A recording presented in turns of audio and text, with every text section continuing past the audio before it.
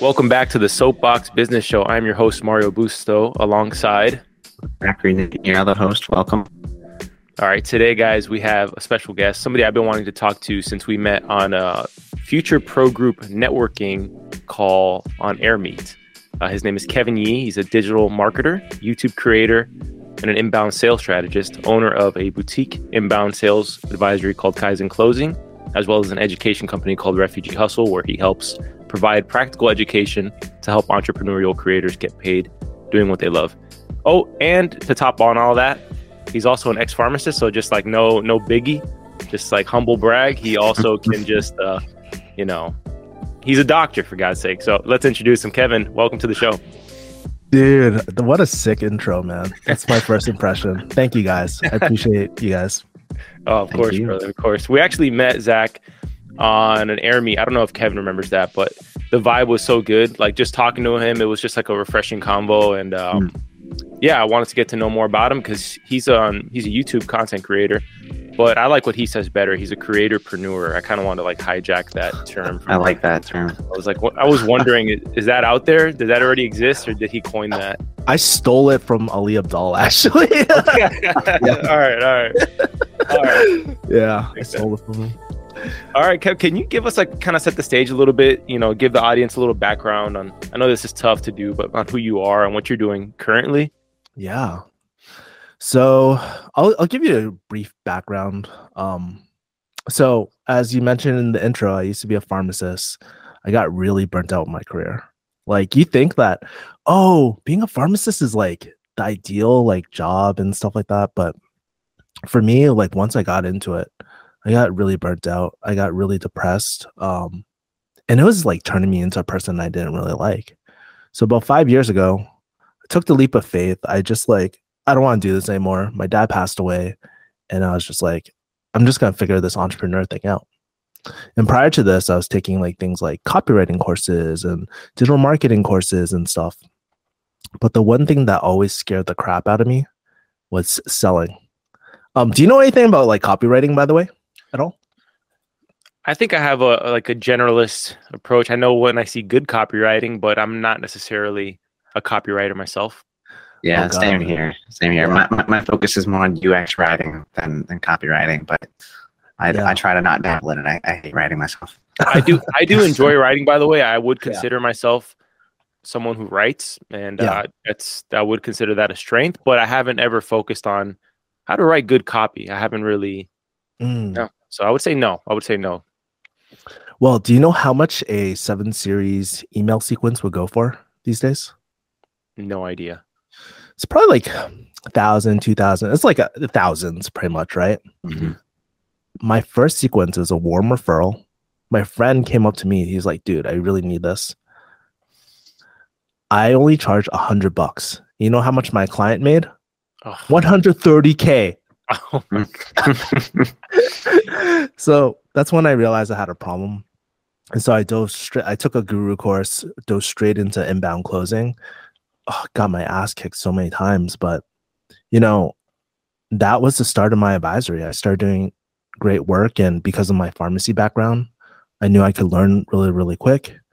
And that's kind of how the advisory started. And then I started talking more on I had a YouTube channel during this time too, just because I love creating and it's so fun to create videos and stuff.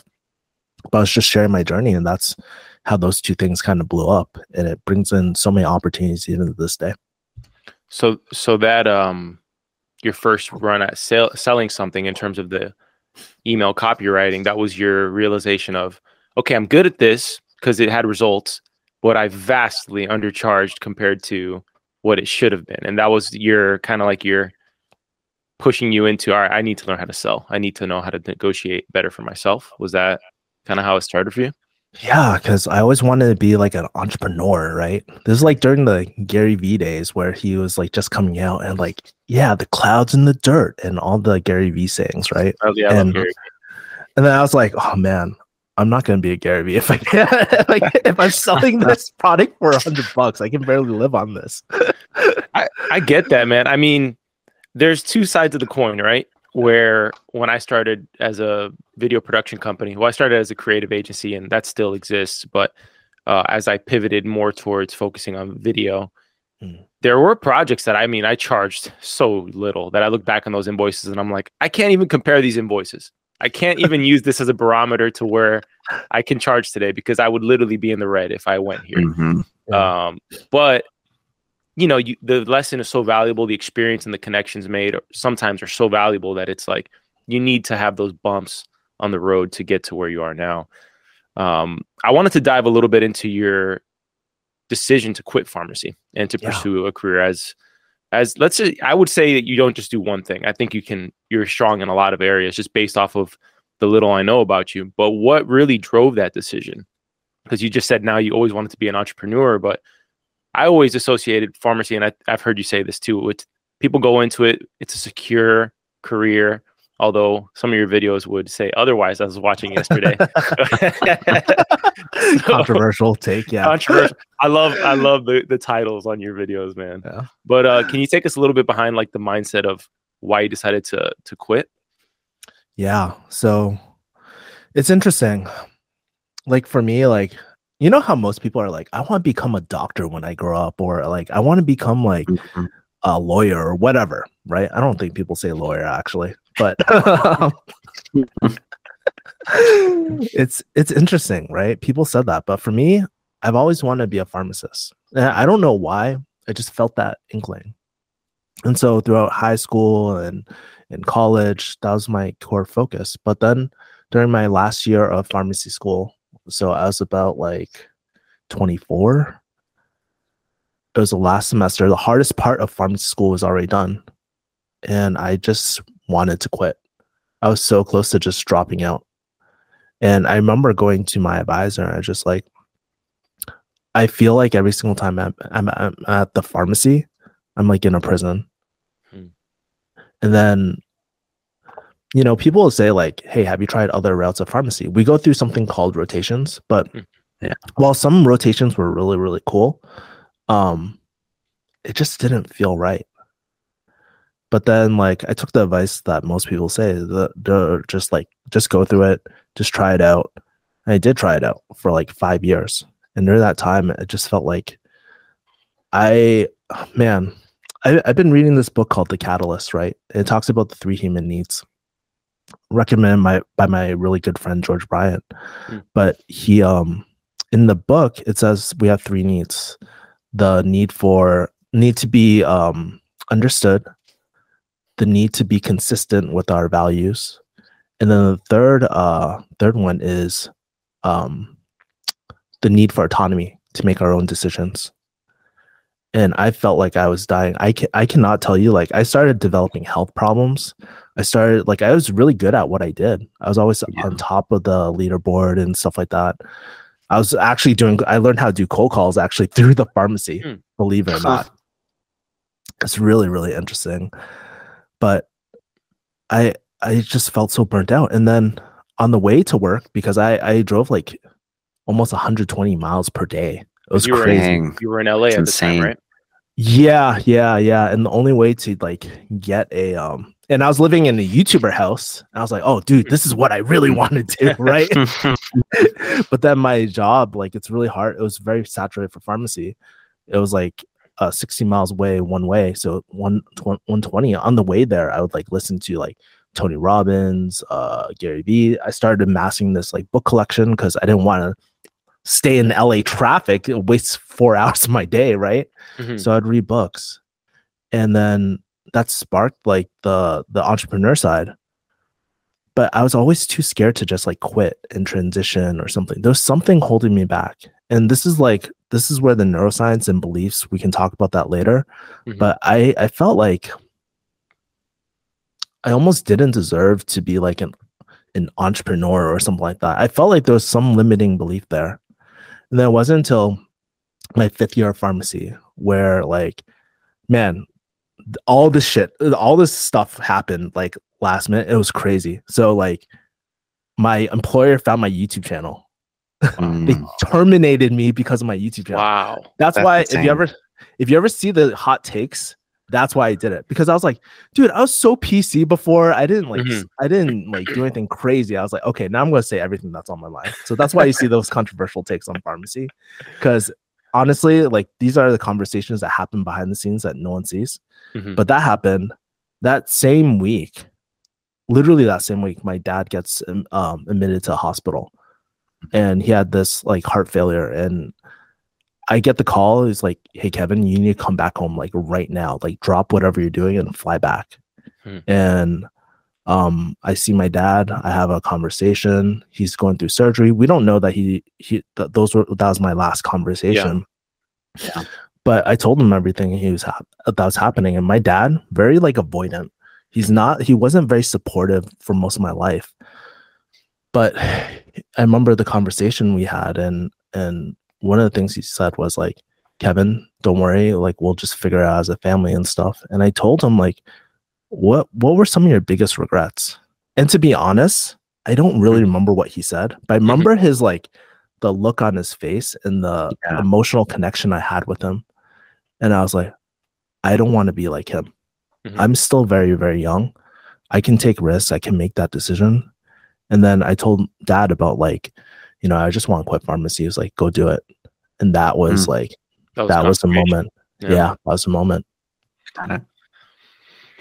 That's big, man. It sounds almost like I relate in some ways to what you're saying there, because it felt like you already knew in your final year in pharmacy school that you already getting the inkling that this maybe wasn't for you, but you needed that 5 years, whatever period of time that was, to kind of wrap your head around, okay, how am I going to make this happen? When I do make the jump, what am I going to do?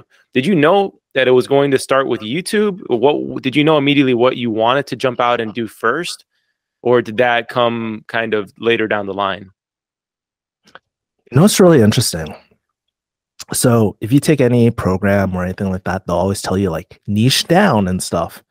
Dude, it's so hard for me to do that. I only established my niche like last year.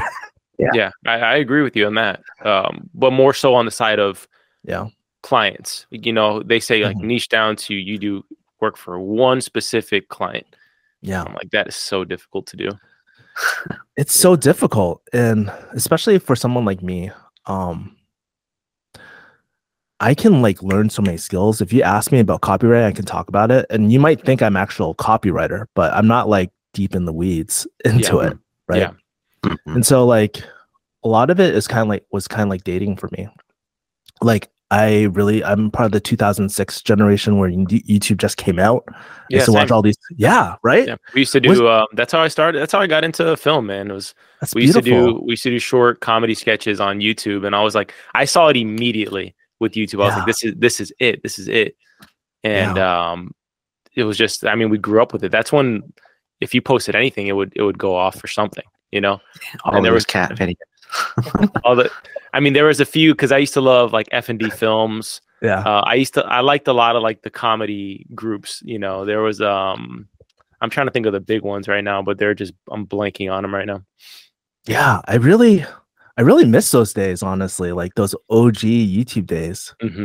But for me, like I went throughout pharmacy school regretting that, man, I want to start a YouTube channel, but I don't have the equipment. I go through the beginner objections, right? And then so I just started trying things, but I don't know, YouTube has always been that thing where it just felt right. I can't put my finger on it, but creating video content is just like right to me. It's easier than actually doing what you guys do right now, like shooting a podcast. I'm like, I can't tell you how many times I want to shoot a podcast, but I'm like, oh my God, it's so like, I have to figure out all this sort of stuff.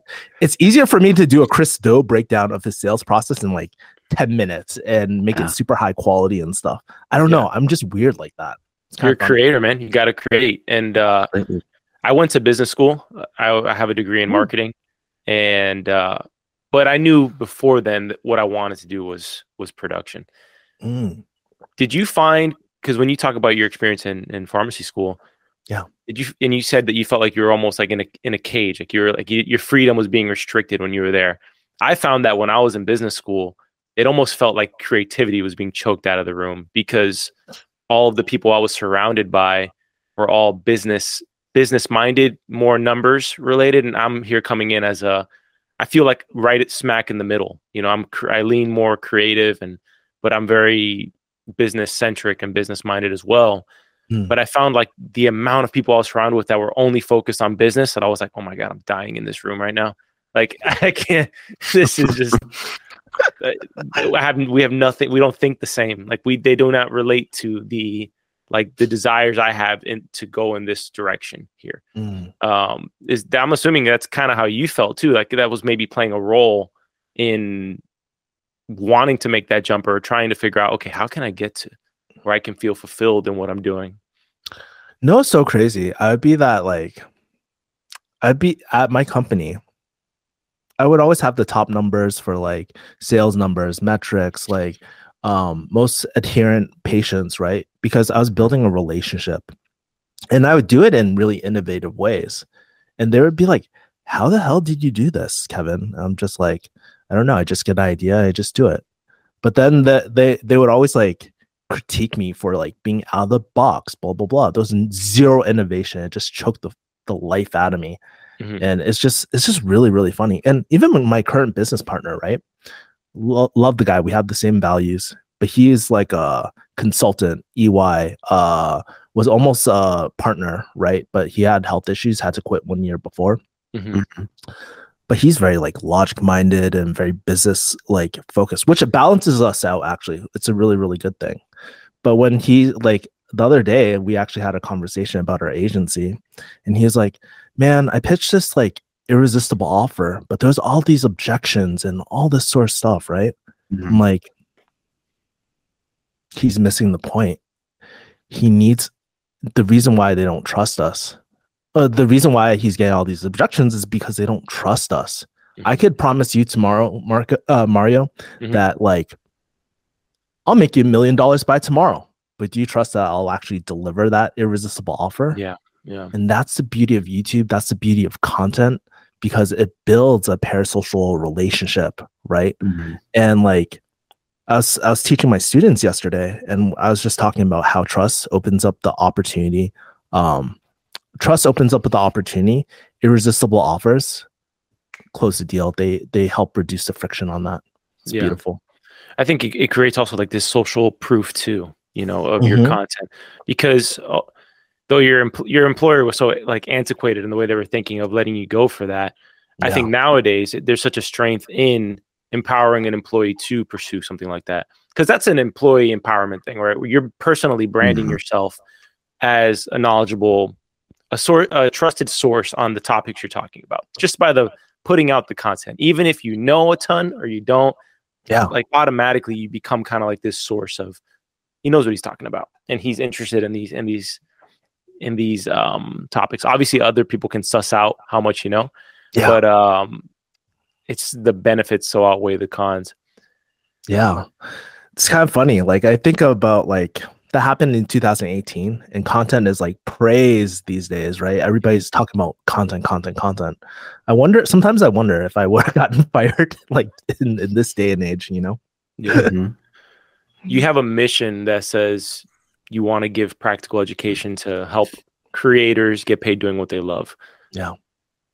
What led you to shaping that, and how is that really shaping your all-around efforts? Because I kind of see everything you're doing as centralized around that goal. You know what's really interesting about like vision and mission and all these things? No one tells you that it takes because we all want to wake up and be like, I know what my vision or mission is today. But it's like such a long journey for me. And I've been like, that's probably one of my weakest parts, is like being more focused and having that vision and mission. So it happened just through like reading a lot of branding books, being around like people like Christo. And then most recently, I just met Vanessa Lau in real life.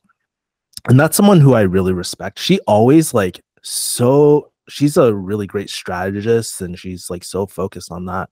I'm not familiar with Vanessa. Can you give like for those who may not know who she is?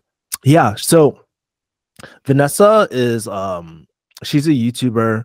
She also is on Instagram a lot. She's known for her YouTube hacks, IG hacks, and stuff like that. But she just has such a diehard like following. It's crazy. So that's the short blurb on her. But yeah, I went to her mastermind, and then I was meeting the people there, and a lot of the people were just giving out everything for free. And I don't know if it was like I was watching Andrew Huberman at the time too, and I was like, you know what? The problem with the world I'm in, inbound sales, is that everybody thinks it's sleazy. Everybody is trying to pitch you something, and it's like, even when they say they're not trying to pitch you anything, they're still trying to jam it down your throat. Yeah. And so I was like, the thing that's always been really, really important to me is like education, right? I was telling Helen, our mutual friend, like how I found these values. I was just looking through old photos and just trying to see the common themes throughout my life. So my childhood photos, and it's like education, creativity, and relationships, right? And so education was one of those main values, right, for me. And I was like, why not just make everything zero cost? And ever since then, damn, like it's crazy. I've been getting crazy opt-ins. Even my videos don't get as many views these days, but they go deep. And anyone that goes into my ecosystem, they're just like, holy shit, Kevin, give us this out for free. Because I know that education is great, but it's not going to be everything. There's just so much nuance that you need to implement. So that's kind of like the vision of it. And it really got validated even within the last month or two. I admire your approach to sales, and you mentioned that you incorporate the soft skills of healthcare into the entrepreneurial world. Can you elaborate a bit more on what you call a personalized professional neuroscience-based approach? And I would call it something else, but I'm wondering, because we had a very similar approach to how we deal with clients, and I love it. So I kind of want to leave you to elaborate on it. Yeah. So anybody that like has been my client or has been my student for coaching engagements, they always know, like I always share stories of my failed dating relationships, or share like stories of my like friendships that didn't go too well. Because I think we can learn a lot from the extremes like of things, right? Like I think about my friendships that like no matter what I do, there's like unconditional love there. There's no way I can like fuck this up. Yeah. Right. Unless you do something drastic. But there's some ways, I guess. Yeah. Like John Wick on your family and Kill Bill. Like but there's that side. And then there's the other side where it feels like I'm walking on eggshells. Right.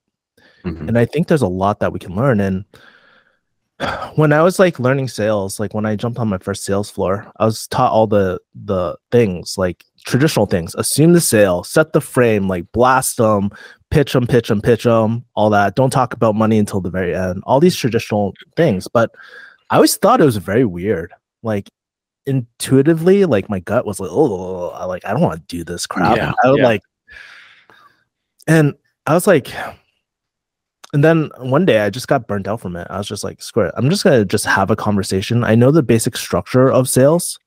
I'm just going to talk to them like a really, really good friend. And all of a sudden I started magically closing deals. I started beating out people that were like 15 years in the industry. Wow. And the more that I got rid of the traditional like high pressure tactics, the better things flowed. But I didn't know what I was doing at the time. Right. It was kind of beautiful. And then as I learned the neuroscience, I learned that the neuroscience actually supports what I was doing with the relationship based way approach. So it was intuition based, and then you backed it up like, okay, this is why this works. That makes sense. I remember early on in my career, I would, you play the comparison game. I think it's natural, right? You see someone who's really good at what they do, and you're like, I'm not as good as that person at that. At least at this current stage, they have like 10 years on me or whatever. Or even someone maybe who's more of a peer. And I remember thinking to myself as I got started, I was like, well, why are things working out? Like, why am I getting this opportunity? And so, things, I've got to be doing something right.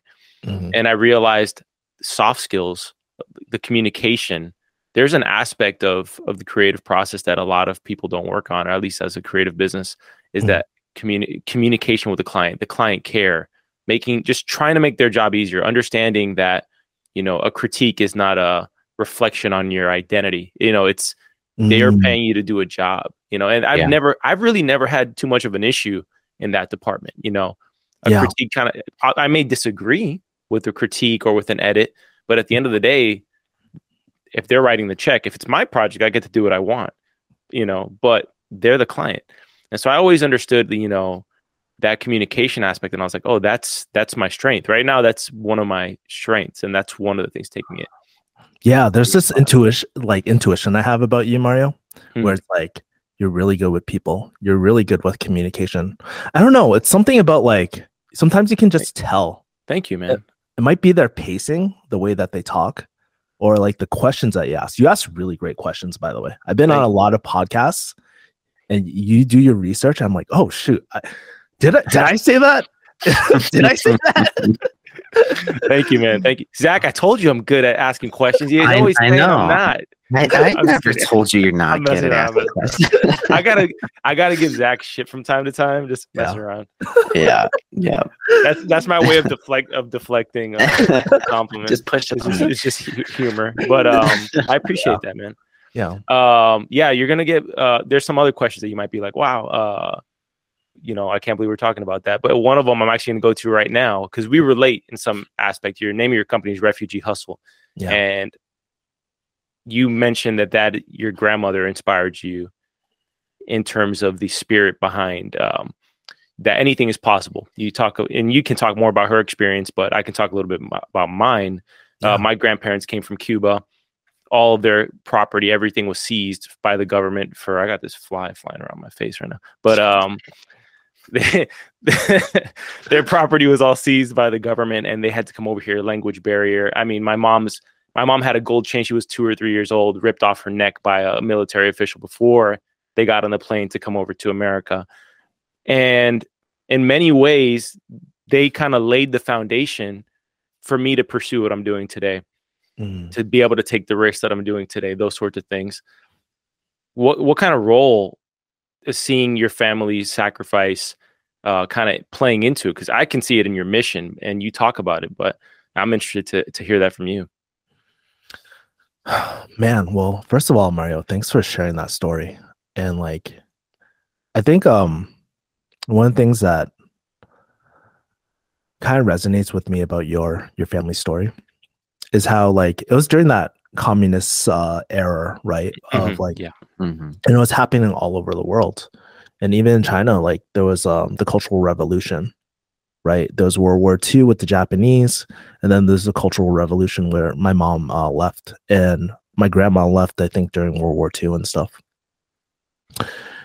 And I don't know, I feel like a lot of those stories of hardship and those when we talk about oppression, that's what I think about oppression. It's like having a gun to your face and being forced to accept these ideals. And I feel like a lot of times, this day and generation, maybe we forgot about that. Maybe we forgot about those stories. And there's something so visceral about those stories where it's they're going through such a hard time. So for example, my grandmother, right? During World War II, if you ever Google the rape of Nanking, that's pretty much what was happening, not only in Nanking, but all in China. Wow. And so that's the Japanese invasion. And actually, it's funny, if you ever get a chance to talk to Chinese grandmas, even Korean grandmas or anything like that, they still hold a grudge against it if any of them are still alive to this day, right? It's funny that you mentioned that.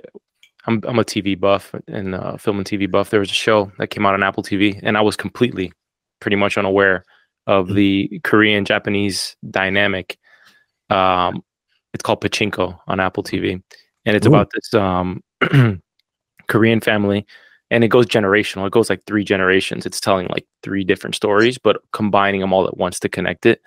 And it shows how Koreans, when they migrated or immigrated to Japan, and how there was a dynamic where they were treated as second-class citizens by the Japanese up until, it goes to the 80s, and I'm sure there's still undercurrents of that sort of thing, but I was so unaware of it, and it resonated so much with, not so much I don't feel like Cubans have been treated as second class citizens in America. I think we've been welcomed very much. I think Americans have this thing where, at least maybe we've forgotten these stories before, like these current day, but it feels like we embrace people who are running away from oppression and that are coming to try to seek the American dream, so to speak, right? Yeah. But sorry, continue. Kind of.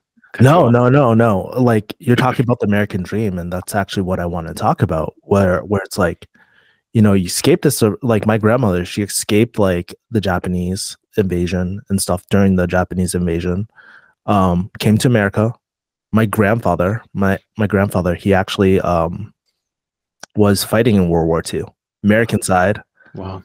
Apparently my grandfather's side is like 4th generation Chinese. Wow. Fighting against the fascists, the actual fascists in like Italy during that time. Mm-hmm. Apparently there was some like gas warfare or something like that, and he actually came back, developed a thyroid cancer, and died, leaving my grandma like with 5 kids by herself.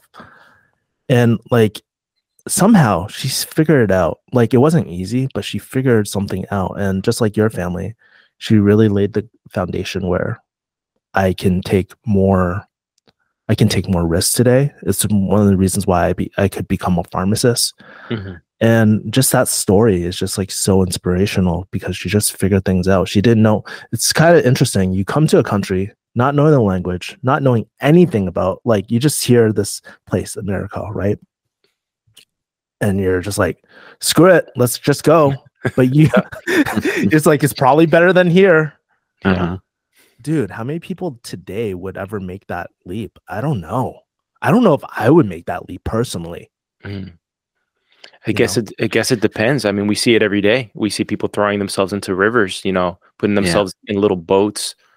When you see some of these boats that wash up from Haiti, because I'm in Miami, but when you see some of these boats that come across, you're like, how desperate do you need to be to put yourself on this rickety boat with 30 or 40 people and to get over here? It's we can't fathom it, and I think that's the reason we take things, like in America, we take things for granted, and sometimes we need a reminder, of, hey, we have it good. This is the reason we have it good. Yeah, we can't forget the history though. Otherwise, we'll go back to it, or we'll fall to it. Yeah. I was walking the other day, and I have absolutely no idea why the thought crossed my mind, but I'm just like, if I grew up in another country, didn't speak English, I was really wondering, like, would I be like, yeah, let me just go to this random place over there that I don't know too much about. I agree. I probably wouldn't, honestly. It seems like such a major step, but it's crazy. It's really, really crazy. Yeah, it's kind of interesting. I'll finish off with this last point. It's like, the reason why I named it Refugee Hustle is like, we can take that same ethos and apply it to our vision, apply it to the things that we really care about. And for me, it was like, I want a life to be like a creator. I want a life to like be an entrepreneur, so I can set up generational wealth for my kids and stuff. Mm-hmm. And that's the vision I want. So, R.I.P. Grandma. Now, let's pivot a little bit. Sure. We go into, I mean, there's so much we can talk about here, but you mentioned prioritizing high income skills, and obviously part of that led you to inbound selling. You're passionate about inbound selling. Can you define, though, what does that mean? What's the difference between a job and a skill? Clarify that. And then for those who may not know, what is high ticket closing or selling? You know what's funny? I was doing my 2022 reflection, and I was trying to do hot takes. Like, what are the most contrarian like views I have? And actually, I changed that one. I didn't update. I should probably update it, but I came up with it like 3 days ago.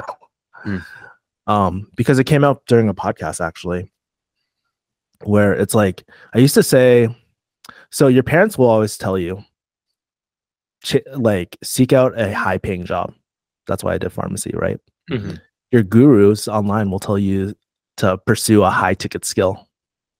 But something I discovered just through experience is like, that's great and all, but you're chasing the ends to meet. You're chasing the lagging metric. The thing that we should really prioritize is seeking high value experiences, and everything else will come. I think about like all the growth that I've had, and it's like I got to meet really cool people because I put myself in experiences. I prioritize learning over like the money and stuff, because you're not gonna. I think sometimes society is like kind of weird. It's like everything's supposed to be linear. I'm supposed to wake up in a new Bugatti and stuff like that, but it doesn't work that way. Yeah. It doesn't work that way.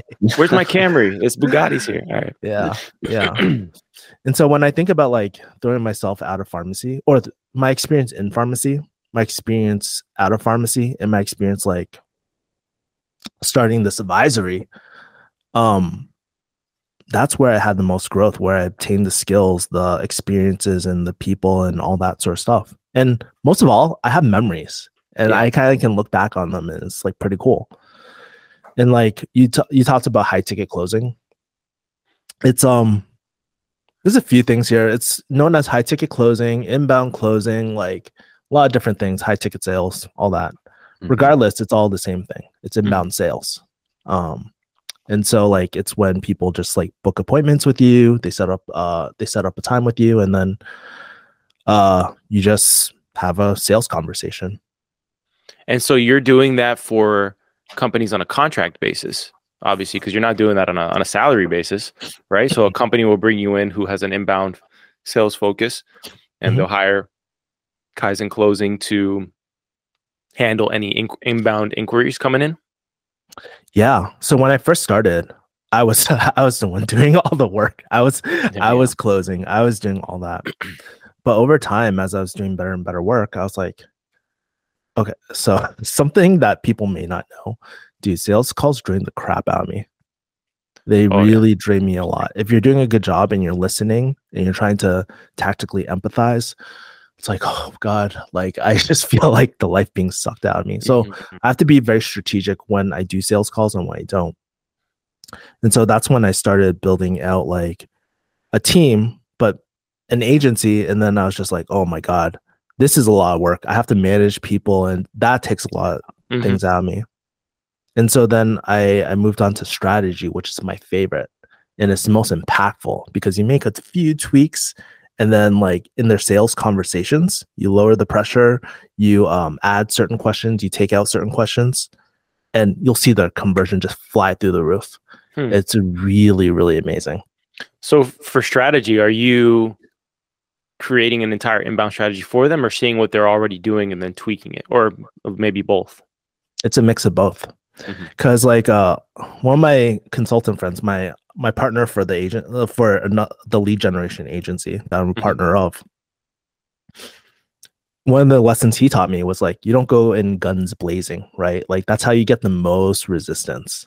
In the Catalyst, they talk about reactance, right? When you push hard, people are going to push back. It's like, Mario, you don't want to buy? Here's 10 more reasons why you should buy. And then it becomes this fight dynamic, which from a neuroscience point of view, it triggers that survival state, triggers self-preservation, turns off empathy. It's like, that's kind of weird. Don't you want those things on? Right? Like, yeah. So it's just really, really interesting. I tend to take a long approach when it comes to sale. I mean, I just try to be a trusted source. You know, you may not hire every service that we do, but know it's there, and we're not trying to just get you for every single dollar you have. We want to provide value. I always operate in that. I've turned down certain clients simply because I say you shouldn't focus on video right now. Like you just started, you just launched your business. Right now is not the time to spend X amount on a video. Right now, you got to get this in order. I'm here whenever you want, but I find that more effective because that's what I would want somebody to do for me. You know, to tell me, hey, you know, your ducks, you got to get them in a row. I'm always here. You call me whenever. But, you know, I could easily say, hey, you want to pay me that check and we'll do the video? Fantastic. But it's not going to perform the way you want it to if you don't have these other things in order.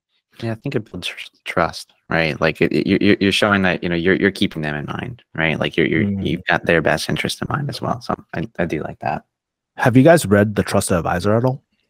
No, I have not. Mm-mm. You guys will like this because, like, in The Trusted Advisor, it's on my top shelf somewhere, but it has this formula called the Trusted Advisor formula.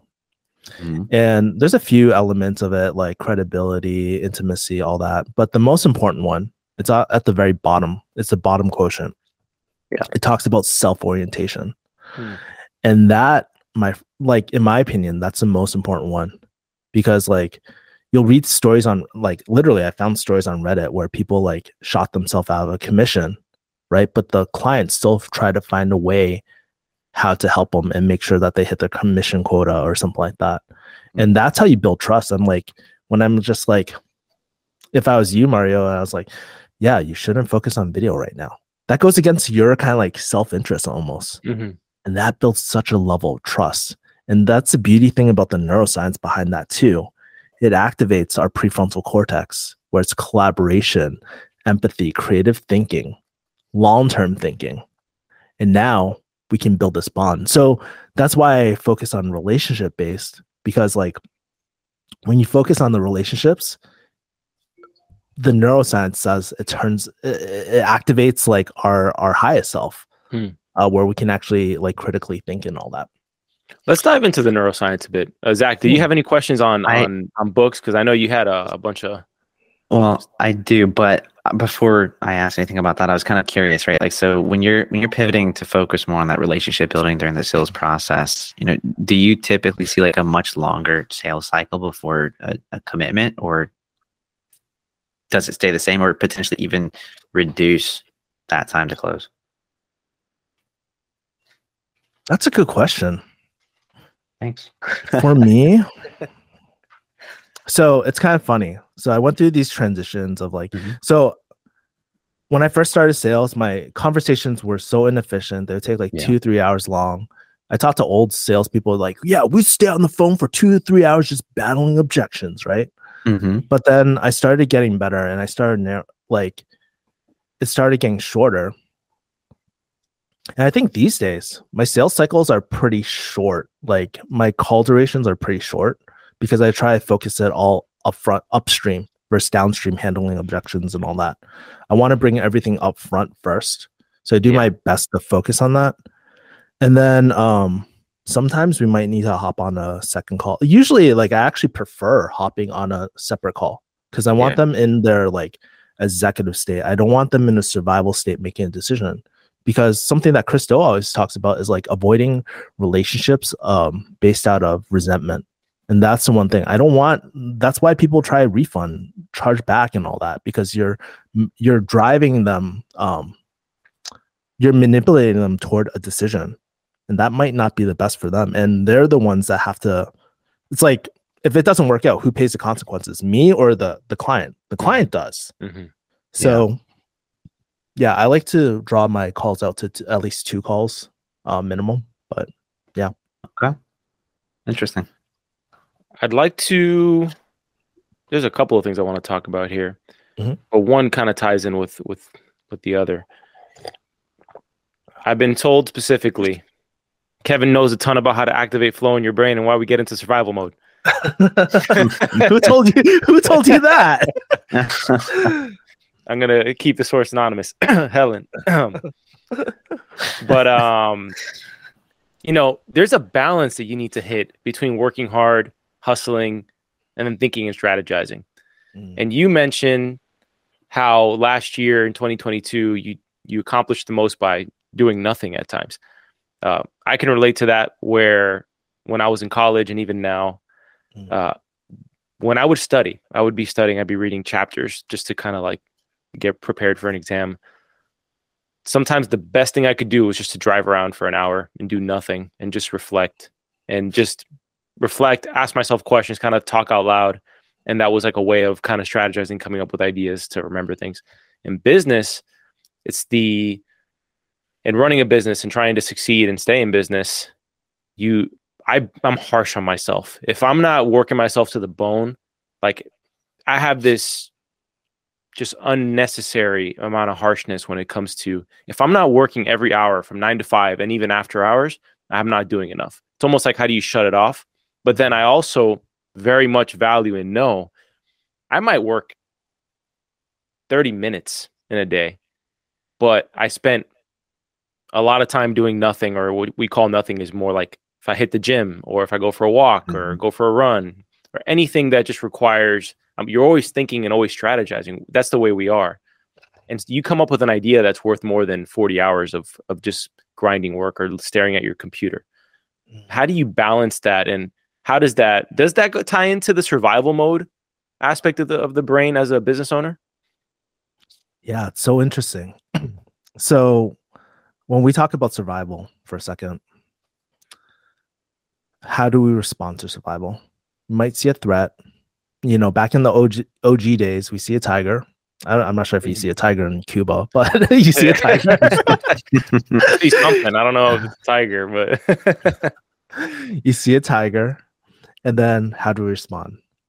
Oh, it's a fight, flight, or freeze response, right? For example, in sales, when when you drop the price because you were prolonging money the whole time and you didn't address any of their concerns, they fight, they throw objections at you, they argue with you, they flight, they ghost you, or you freeze. I need to think about it, right? And so a lot of times when we have a certain belief by ourselves, like a certain belief or certain thoughts can trigger this response. And so like one of the things that was really difficult for me, just like you, Mario, is like I would be working 24/7. It was so bad that it started like affecting my intimate relationships, my romantic relationships, and all that. And deep down inside, I started developing this belief that I couldn't be in a romantic relationship because I didn't deserve it. And so what would I do? I'd fight harder. So working. And I think like working is like hustling, learning to hustle is a really great skill. I think all young people need to endure that for a point. Mm-hmm. But how old are you, Mario? I never asked. I'm 30. You're 30. Mm-hmm. Okay. So like around 30 years old, I was like, dude, this isn't sustainable anymore. I can't do this, right? I'm having health problems. There's so many things going on. And we have to realize like survival isn't bad, but it's not meant for long duration.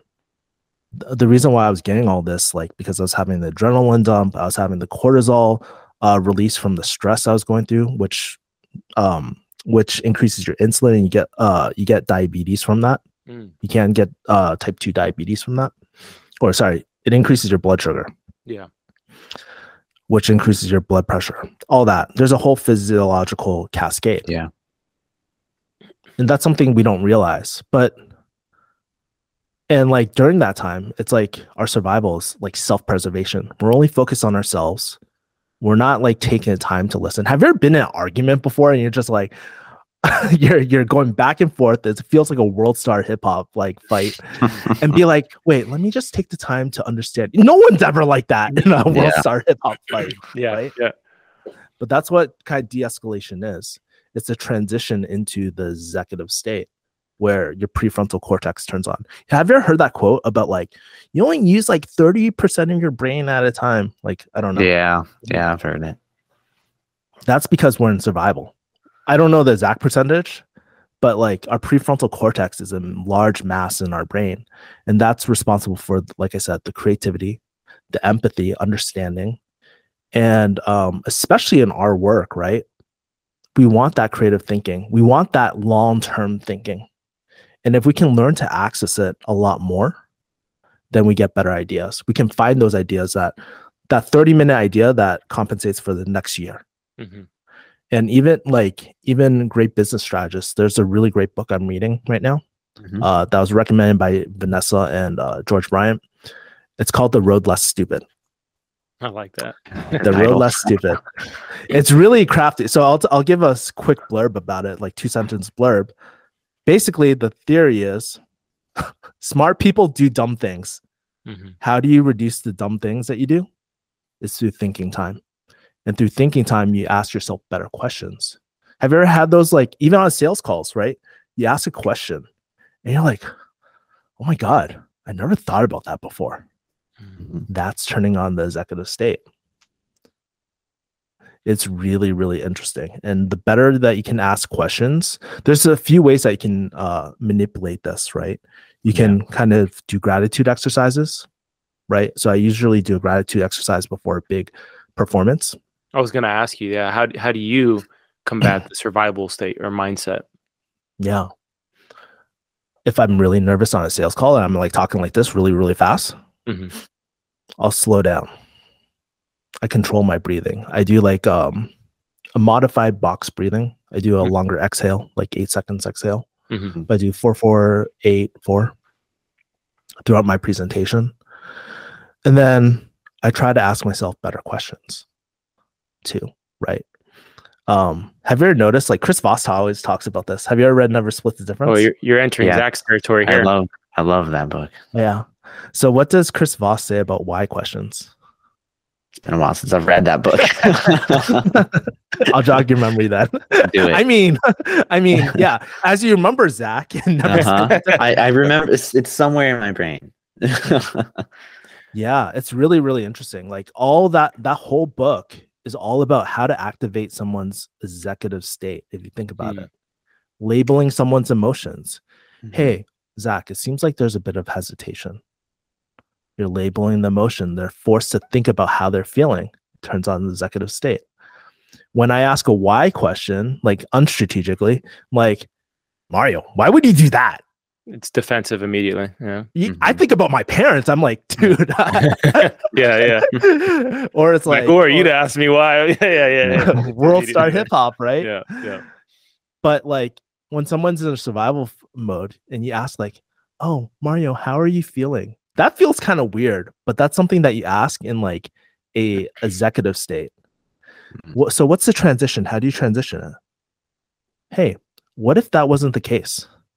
What is the translation in between the survival to the executive state? And that's how, those are 3 ways that I usually kind of enter the executive state and shift out of the survival state.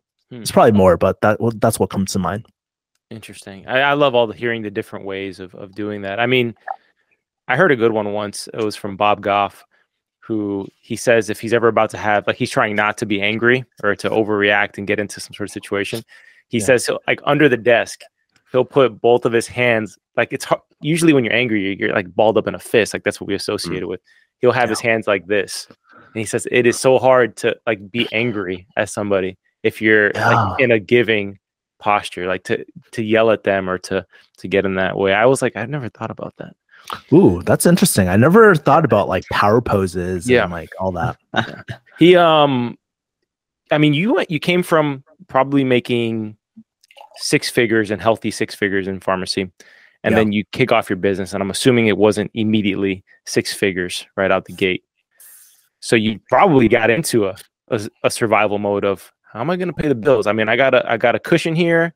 I got what do we call it? Runaway.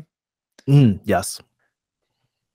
How did you get to the point now? Because you're smoothly operating now in terms of like the way you're dealing with it. But what were those struggles like as like a new business owner trying to deal with the insecurity of, hey, I'm not making as much, and I don't maybe see a path on how I'm going to get to, a comfortable living again. What's really interesting? I think from the outside, it looks like I have all my shit together. But deep down inside, I'm just like, that's all. Like, fuck. But when I zoom out, I look over time, right? It's like huge fluctuations, right? And then like now it's like I see these huge fluctuations, but trending upward, and it's like not as crazy as before. Not as violent. Yeah, volatile. Yes. So like as a new business owner, luckily, like that's the one good thing about pharmacy. I had tons of money because of it. I was like, even when I was a pharmacist, I was making 150K per year. I was like, my friends were like, what? You're sleeping on a Japanese futon, which is like basically a mat on the ground pretty much, right? I had very little, and I've always like operated on that principle because you just, I don't know, maybe it's like from my grandma, like my grandmother's like generation and stuff too, because I was raised by her. Mhm. I'm not cheap on people, but like for everyday living, I like to keep it minimal, Yeah, right? totally. Intentionally. So dealing with the fluctuations, I think like over time, my relationship with money has had to change, because in that world, like even in the business world too, like a lot of times we associate our self-worth with money. And when like some months when I was learning, I wouldn't make a single cent, or maybe I make $100 to AdSense on YouTube. I lied. But it was like, it was really, really tough. And I had to dissociate myself from the money beliefs and stuff like that. I've always viewed money as, I mean, sure, there are some material things I think we all want to have, like a nice house and, you know, certain things like that. But really, what I've always viewed money as is a way to get to freedom, a way to get to freedom of time, which is money.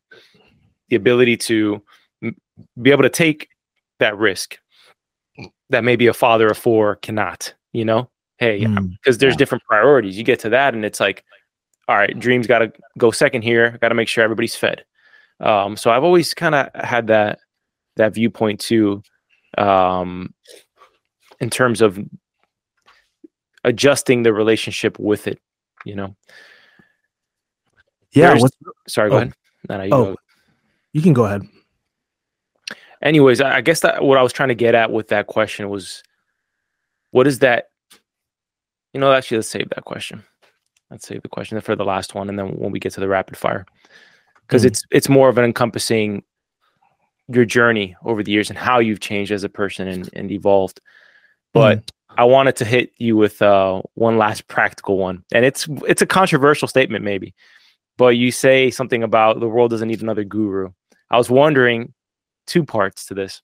Does it have anything to do with Tony Robbins' documentary, I'm Not Your Guru, on Netflix, which you haven't watched it, you should check it out because you seem like a Tony Robbins fan. Yeah. And then the second part, and we agree on this. You mentioned you put on your website, you won't have to quit your job tomorrow, invest in a guru course, or go on an ayahuasca trip to South America soul searching. The missing piece is already deep inside of you. I agree so wholeheartedly with that statement. And I think we all fall into the trap or have fallen into the trap of, I have to just gain this vast amount of knowledge before I even begin, instead of failing your way towards success, which everybody has to do. You know, if however long you want to put it off. Yeah. What are your thoughts on that in terms of how do you help somebody find what's already deep within them? And how do you balance that, you know, knowledge you need to be competent, right? But at the same time, not letting it be a way that puts off what you need to do.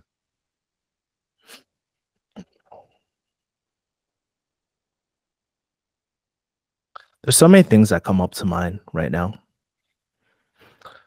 And I think like, okay, going back to the guru thing, Tony Robbins, I did watch that, but wasn't inspired by that. Yeah. It was actually inspired by like seeing the rise of all these like fake guru channels and stuff. I don't really like those channels, to be honest with you. I don't consume them.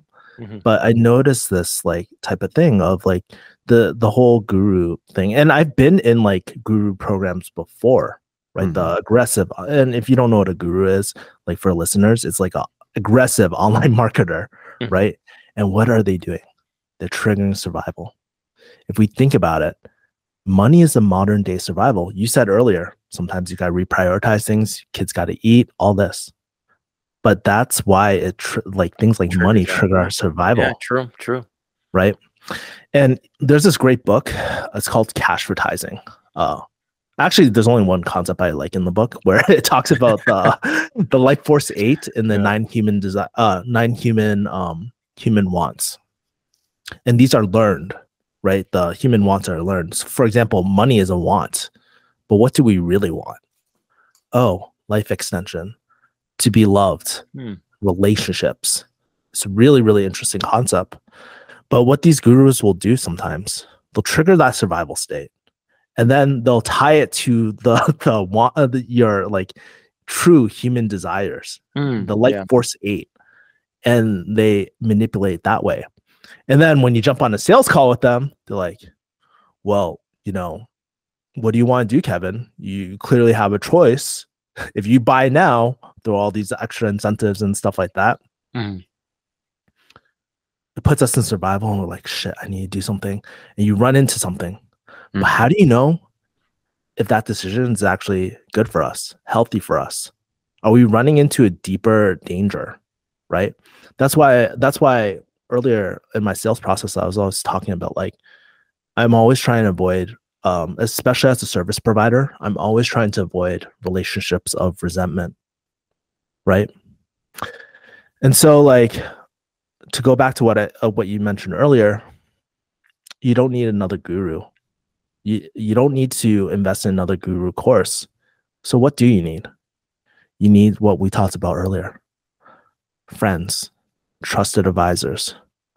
All my trusted advisors are actually, ironically, my really great friends, right? So I think about, like, my jiu-jitsu coach at, like, Eddie Bravo's and stuff.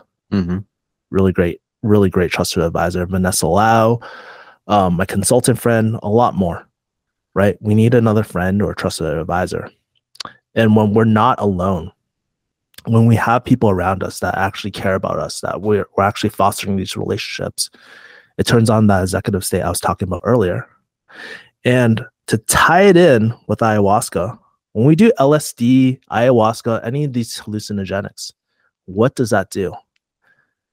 We have these profound visions and stuff like that. Part of that actually turns off our amygdala, which is responsible for the fear center, like fight, flight, freeze. And what does it do? It activates our prefrontal cortex, which is responsible for all the creativity that we have. And so the reason why I say you don't need an ayahuasca trip is because we can instill these practices of meditation, self-care, all these different things to activate this at will. It's really, really beautiful. Have you ever heard of people, like, doing, like, on YouTube, like, DMT release with meditation? Yeah. Or this is why it works. Or just, and it's not to say that those things aren't maybe helpful in some way to somebody, but I've seen things like 7-week silence meditation, going into the woods and not talking for, I've seen stuff like that. It seems like everybody has, like, their thing, right? Like, if you ever see the ice plunge people, and by the way, I think all of these things are positive and all have their benefits, but it's not the only thing that you need to do. Can you give some, you can obviously tell just by like listening and talking to you, you're a voracious reader. Yeah, I've been staring at the books in the background the entire time. Yeah, I'm trying to, like, what is that book? I have 4 more bookcases, by the way. Just FYI. I've got a couple here. We haven't dived into it much, and we probably won't get to it in this interview about your book reviews. But what is your approach to book reading? What are some practical tips that people can apply in their own lives to not only reading a book, but like what you're doing? You're pulling such practical application and retaining. What kind of tips do you give to retain and to apply the lessons learned from books? And also, you do a good job of filtering what doesn't align with your values and what you think works, and filtering that out, but still finding a good in it. Yeah. So, to answer your question, I'm going to quote a book. For real though, but one of the books that I really look up to is by Naval Ravikant. It's one of Christo's favorite books. The Almanac of Naval Ravikant. Ironically, it's not written by Naval Ravikant. That's funny. Sorry. Can you hear that, by the way? No. There's, like, the lawn person in the back. Not at all. No? Okay, good. So, yeah, Naval Ravikant is one of Vanessa's favorite books, one of Christo's favorite books. But in the book, he actually talks about reading. And if we distill reading, like, what is reading? It's like sifting through ideas. So sometimes, like, we have this idea of reading where we bring out a book, we got to sit there for hours and be like, okay, I'm done. Read it front to cover. But Naval, he argues, like, no, you should actually read several books at a time. You should flip through them. And one of the things that I've been personally doing is being a little bit more intentional about my reading. So if I'm reading, if I'm teaching a class like for my cohort, right, I'm just like, okay, so I'm talking about psychology today. What are the reasons for buying? I'll like literally search through my library physically. That's why I have physical books, because like there's something so cool about the I agree. the experience of picking up a physical book. 100%. And I'll sift through a book and I'm like, oh, that's a really interesting idea. I remember this idea. So I do that. I also take notes on all my books too. So I use like a few apps called like Readwise, and it integrates with my Notion board and stuff like that. Oh, nice. Okay, that's cool. That's next level. So you're building out your second brain. I use Notion, so I got to figure out how to set that up in there. You need to take notes. Yeah. That's one thing I really don't do. I don't either. It's really cool. It integrates with everything. You can take a photo of like a certain passage. It'll keep that quote, keep the page.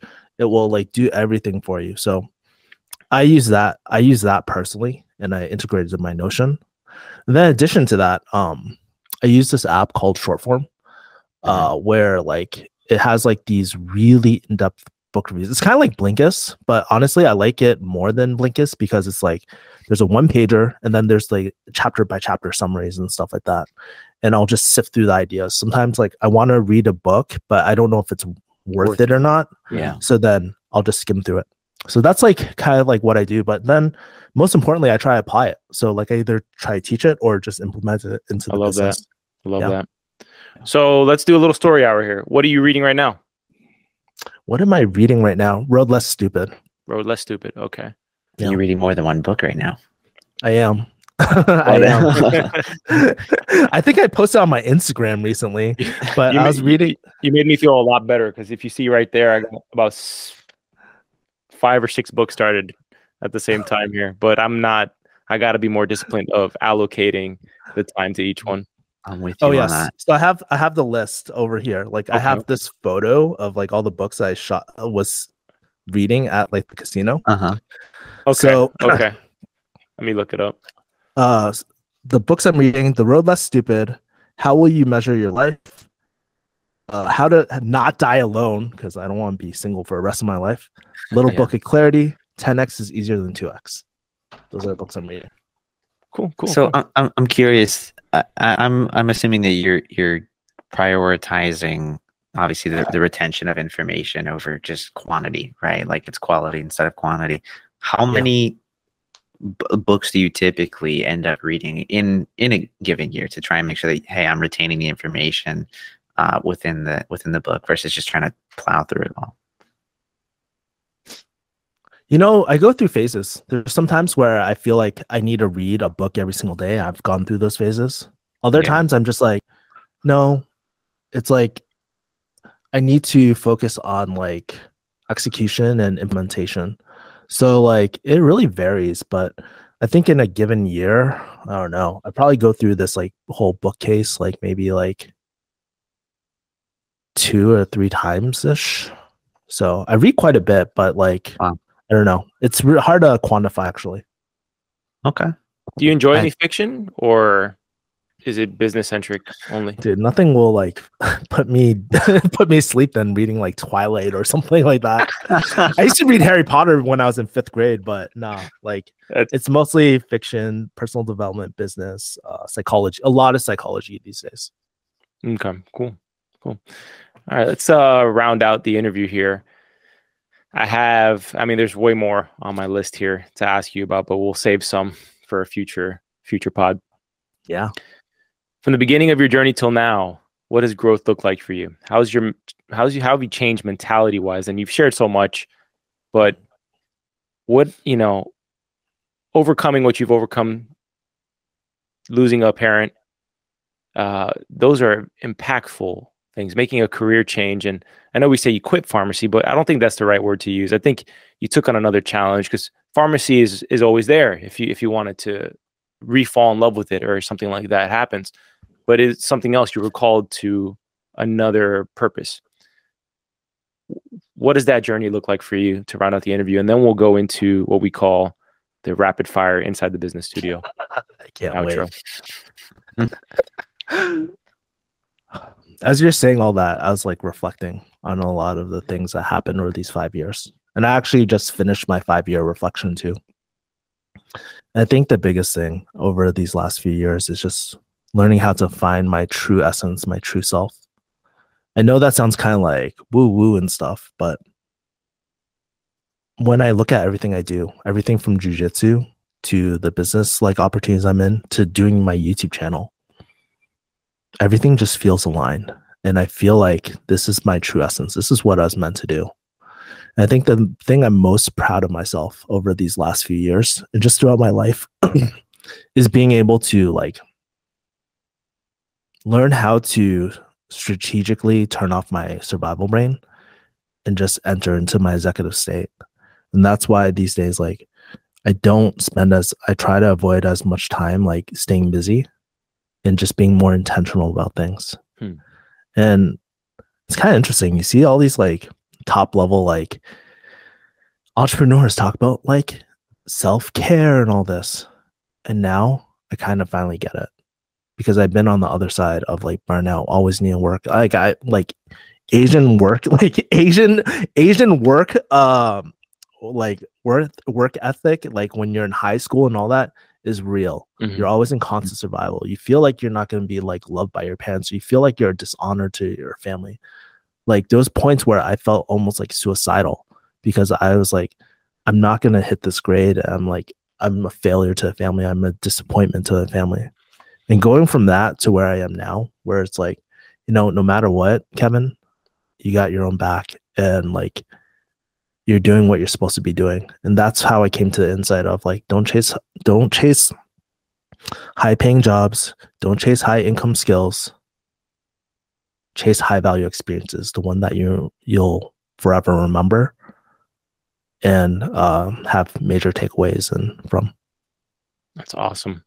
Thank you, Kevin, for sharing and being, as always, introspective and just vulnerable too, and sharing a lot of your experiences. All right. So to round out the show, I don't know if you've listened to an episode of ours before, but one of my favorite shows growing up was called Inside the Actor Studio, hosted by James Lipton, and he'd hire all the star actors in Hollywood, and he would end every show with a rapid fire that I've pretty much almost completely stolen, but I've edited a little bit. But it's essentially, you know, a Rorschach test and quick questions to get a feel for who you are. Sure. Okay. And we'll start it off here. Let's go. Kevin Yee, inside the business studio. What is your favorite word? Authentic. What is your least favorite word? Manipulating. What gets you going, motivates? Relationships. What puts you off? Sleazy salespeople.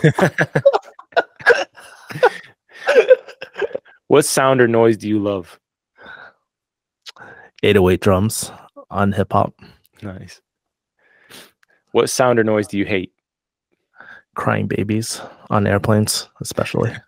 You know, that question has become one of my favorites in this edition because everybody breaks from the serious, have to answer something serious, and then they just go to like their innate instinct. Like our last episode was my good friend Mo Kemp, who's a professional basketball player.